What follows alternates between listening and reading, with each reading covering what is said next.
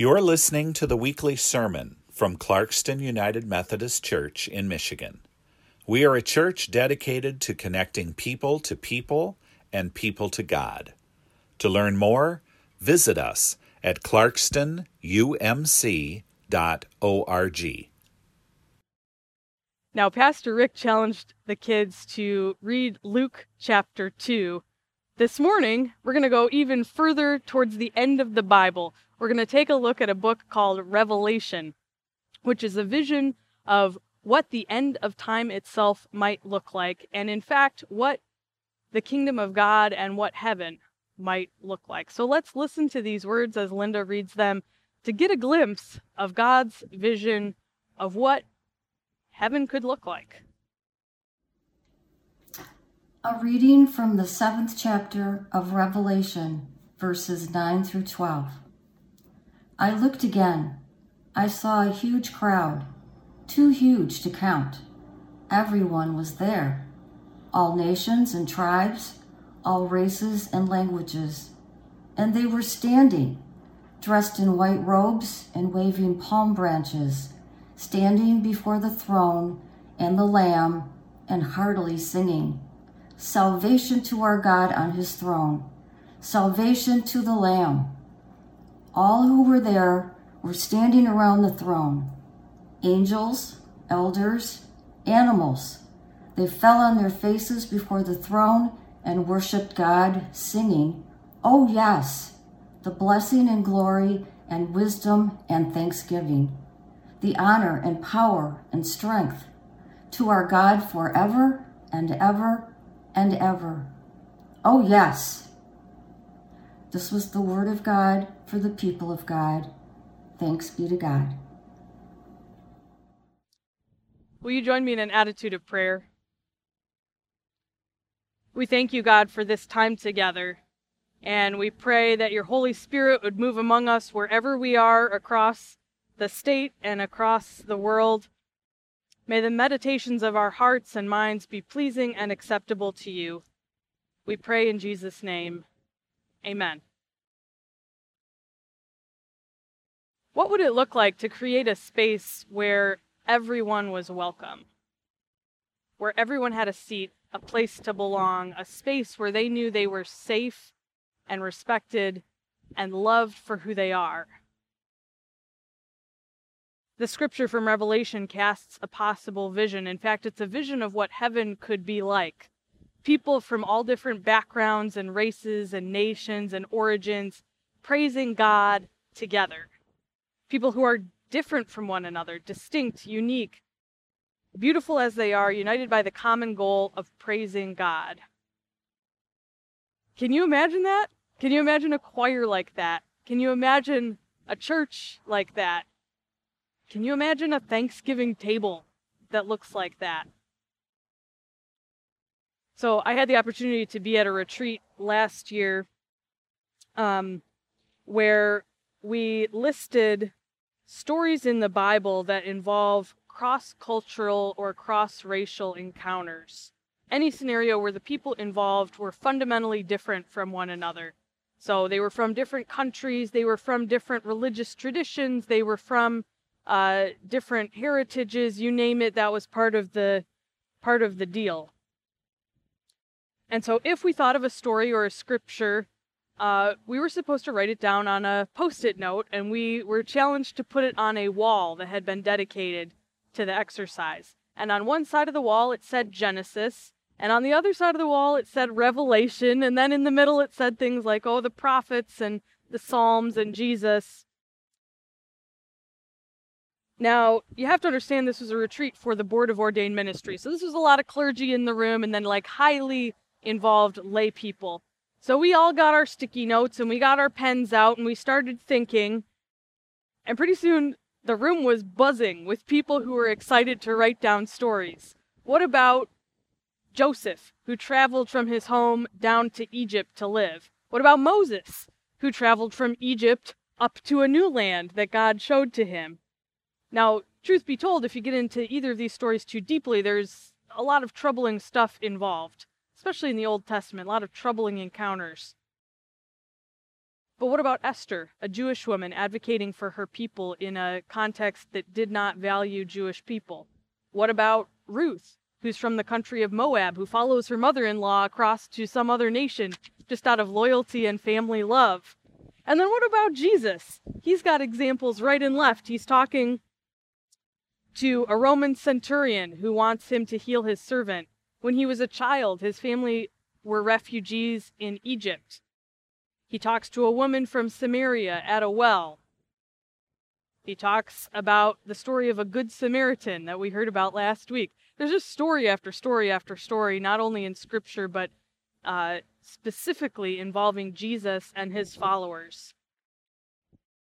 These stories of cross-cultural, cross-racial, cross-boundary encounters, they really start to add up. And at this retreat, before we knew it, this entire wall was covered in sticky notes with examples of times that people had crossed boundaries to interact with one another and sometimes to build relationships and get to know one another. Figuring out how to relate with people who are different from us is not a new challenge. It's a challenge that's come to the forefront in 2020, but it's something that's happened throughout history, even recorded in Scripture. We've always struggled to talk with people who are different from us. Some of the encounters in Scripture are not positive. Some of them end in war or heartache or difficulty. People are navigating out of scarcity and fear, and sometimes the end results are not what we wish that they could be. But other examples, like Jonah, who travels to Nineveh, result in changed minds and different perspectives and people approaching things in the end from a different way than they did when they started the story. And then, of course, Jesus offers the best model of all. He has all kinds of encounters with people who are different from him. Throughout the Gospels, he interacts with people that nobody else would have thought of interacting with. Not only people of different races, cultures, nationalities, but just people that others in the society would have disdained or excluded. Like, Jesus heals a leper who has a skin disease that caused them to be ostracized from the rest of their community. Jesus famously said, "Let the little children come to me," in a society where children were valued similarly to livestock and dogs. Jesus valued the ministry of women, Mary and Martha in particular, in a society where women's contributions were not elevated and not celebrated. Again and again, Jesus intentionally welcomes and interacts with people who are on the margins, people that the rest of society didn't really have time for. Do you remember the story of Zacchaeus? Some of you might from Sunday school. He was a tax collector. To understand the story, you have to remember tax collectors, they were not well-loved figures in Jesus' day. They were kind of seen as people who exploited others, and most people wouldn't have really felt like Zacchaeus had a shot at redemption or being changed. Now, if you remember the story, you remember the critical detail that Zacchaeus was short. And so Jesus was come to talk to people, and Zacchaeus said, I want to see this guy, but I'm short. How do I see above the crowd? And so he famously climbed up a sycamore tree, which is the perfect spot to observe without being seen. I imagine that Zacchaeus perhaps didn't even want to talk to Jesus. Maybe he was assuming Jesus wouldn't have time for somebody like him. And yet, if you remember the story, you remember Jesus not only notices him, he calls out to him up in the tree and then invites himself over for supper. He invites himself over to Zacchaeus' house. So not only is he wanting to include this tax collector in the mix, he actually goes and has a meal with him at his house. It's such a strange story, and yet another example of Jesus going out of his way to include somebody who other people wouldn't have bothered to include. Now, in Zacchaeus' story, people immediately start to grumble. Like, why is Jesus hanging out with this guy? He is not a good guy. Have you noticed there are often grumblers when new people are included, when new people are invited to the table? Psychology today suggests that our brains react with anger or sadness when we fear exclusion. Now, logically, we know including somebody new does not mean that we're going to be excluded. But I think there's a part of us that knows welcoming somebody new always means a change to our system, to our pattern, to our tradition. Even our expectations might shift anytime we welcome somebody new to the circle. And sometimes these changes trick us into feeling excluded or alienated even in our own circle. And it can be difficult to let go of what we're used to and allow somebody new to come in and to shake things up. We like to be comfortable. It's part of human nature. And it causes us discomfort sometimes when someone new is welcomed, when someone new is included. But the thing about Jesus is his call has never been strictly one of comfort. I mean, he offers peace, and he offers love, and he offers grace, and Jesus says, I will give you rest. But he also calls us to sacrificial love and fighting injustice and standing with those who are oppressed, even when it means discomfort or pain. Jesus once told a parable about a banquet. Guests were invited to a lavish meal, and it was this great party. But one by one, they said, I don't want to go to that. I'm too busy. I got something else going on. I just need to go check on a piece of land. They all had their different excuses. In the story, the servants were told, okay, forget them. They don't want to come. Go out into the streets and start to invite new people. Specifically, invite the poor, invite the crippled, invite the blind, invite the lame. Anybody who wants to come to this meal is welcome in. Talk about shaking up the table. It would have been a different meal experience with the original set of guests. And that's how Jesus describes the kingdom of God, this place where everybody's welcome, nobody's forced to come, and even people on the margins are intentionally included. It's like a party big enough for everybody, a table long enough for everyone. Speaking of tables, if you've ever been with us for communion, you know that one of the clergy always begins the liturgy by saying, Christ our Lord invites to this table all who wish to come and partake. You don't have to be a member here at this church or at any church because everyone is welcome here. We call it an open table. Everyone is welcome. And of course, it's one thing to say, you're welcome, we welcome you, and it's another thing to actually be welcoming. This is where part of the challenge comes in for most of us. To be truly welcoming in action and in spirit can be a challenge even for those of us who have really sincere and genuine intentions, because there's just a lot that we don't know about how to welcome other people. I found personally that there's always more to do when you're considering how best to welcome people who are different, whether that's people who are of a different race, different nationality, different sexual orientation. There's just always more to work on. And part of it is education. Educating ourselves by reading books, watching television shows, watching movies, attending events or conferences so that we can learn about different cultures, different histories, the perspective of different people who are coming to this place with us.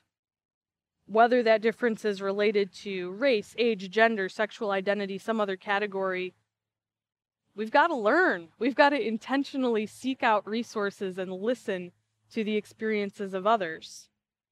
The goal is really to learn as much as we can, so that then our perspective might be shifted and we might be as welcoming as possible, knowing what it means to welcome somebody who's different from us.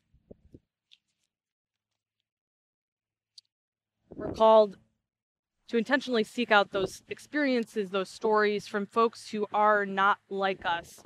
So, if, like me, you identify as white, maybe this is an invitation to read or watch something that's put together from the perspective of a black person. If you're straight, maybe this is an invitation to encounter something written by an LGBTQIA person. If you're young, time to encounter a resource from somebody who's old. If you're older, maybe a time to look at a resource from somebody who's younger. You get the deal. You understand where I'm going with this. We intentionally seek out things written and created from perspectives that are not our own. Now, if you're looking for a book to read specifically on racism, I'd invite you to join me and Jennifer Montgomery as we read the book Be the Bridge, written by Latasha Morrison, who's a Black woman writing from a Christian perspective. We're going to read that book over the next few weeks with a discussion to be scheduled in early November. So that's one easy way to get started on this. Be the Bridge. You can find the details in the e-news, and we look forward to talking with you about it. It's difficult work to do sometimes, to seek these things out and to find that some of our assumptions or our expectations are changed. But it's essential if we hope to create a space where all can feel safe and included and valued as we follow Jesus together.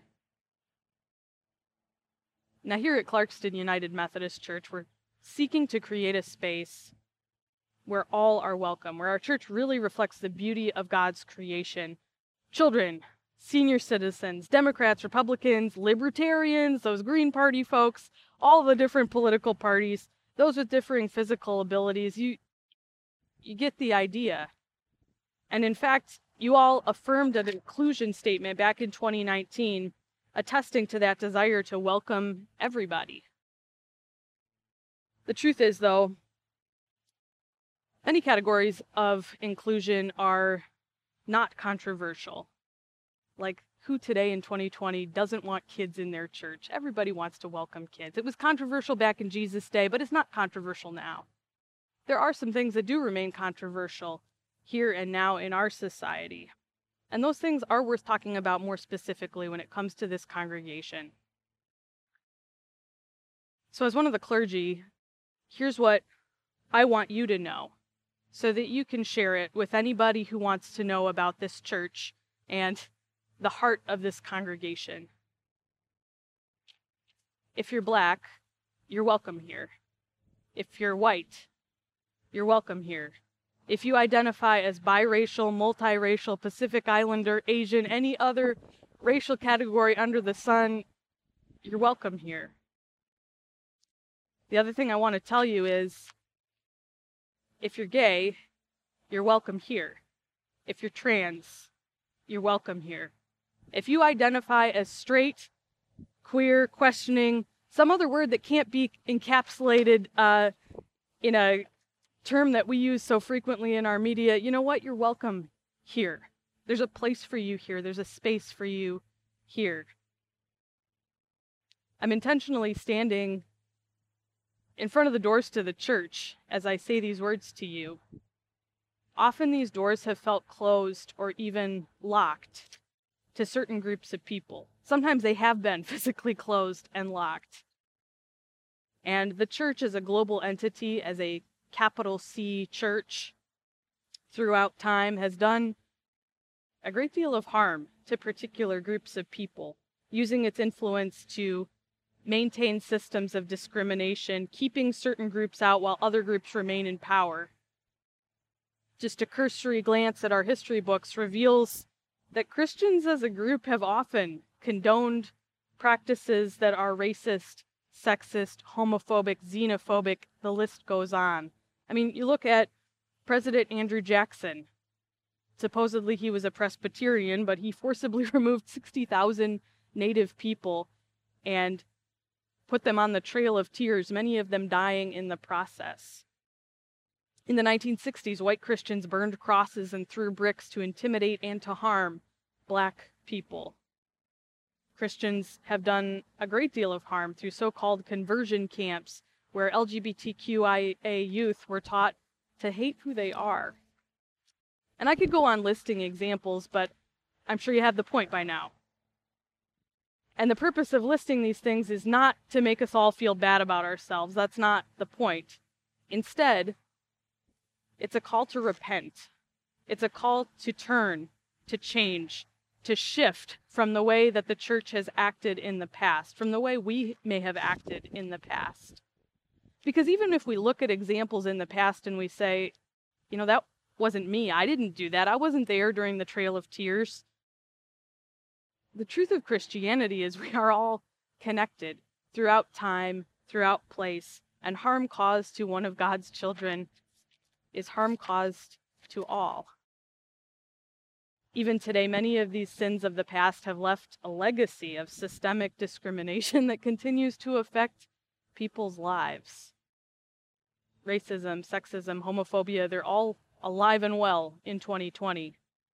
And as Christians, we're called to speak out against these things. We're called to advocate for change. We're called to stand with our brothers and sisters who are left disenfranchised by so many of these systems. So today, I hope you'll join me in proclaiming we repent of the sins of the past that have excluded folks. We will not allow our brothers and sisters to suffer alone. We will no longer allow the doors of the church to remain closed to so many. We will no longer silently stand by while many in power condone white supremacy in our nation.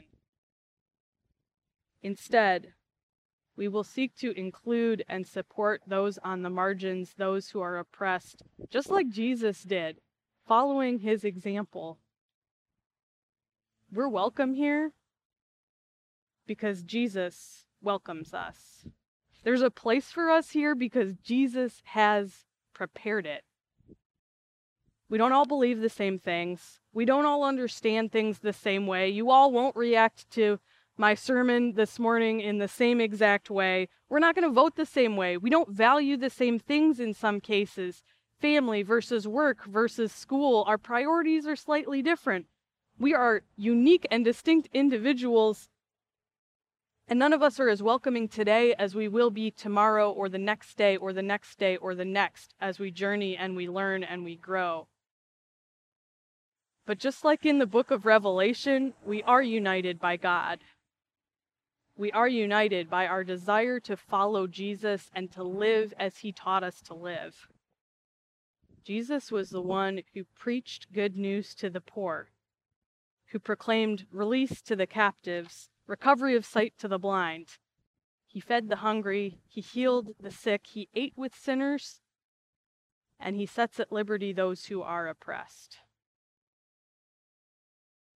Can you imagine a space where everyone is welcomed? Can you imagine an environment where everyone feels respected and safe? Everyone has a seat at the proverbial table. Can you imagine it? By the grace of God, let's continue in our work to create that kind of space here. May it be so. Amen. You've been listening to the weekly sermon from Clarkston United Methodist Church in Michigan.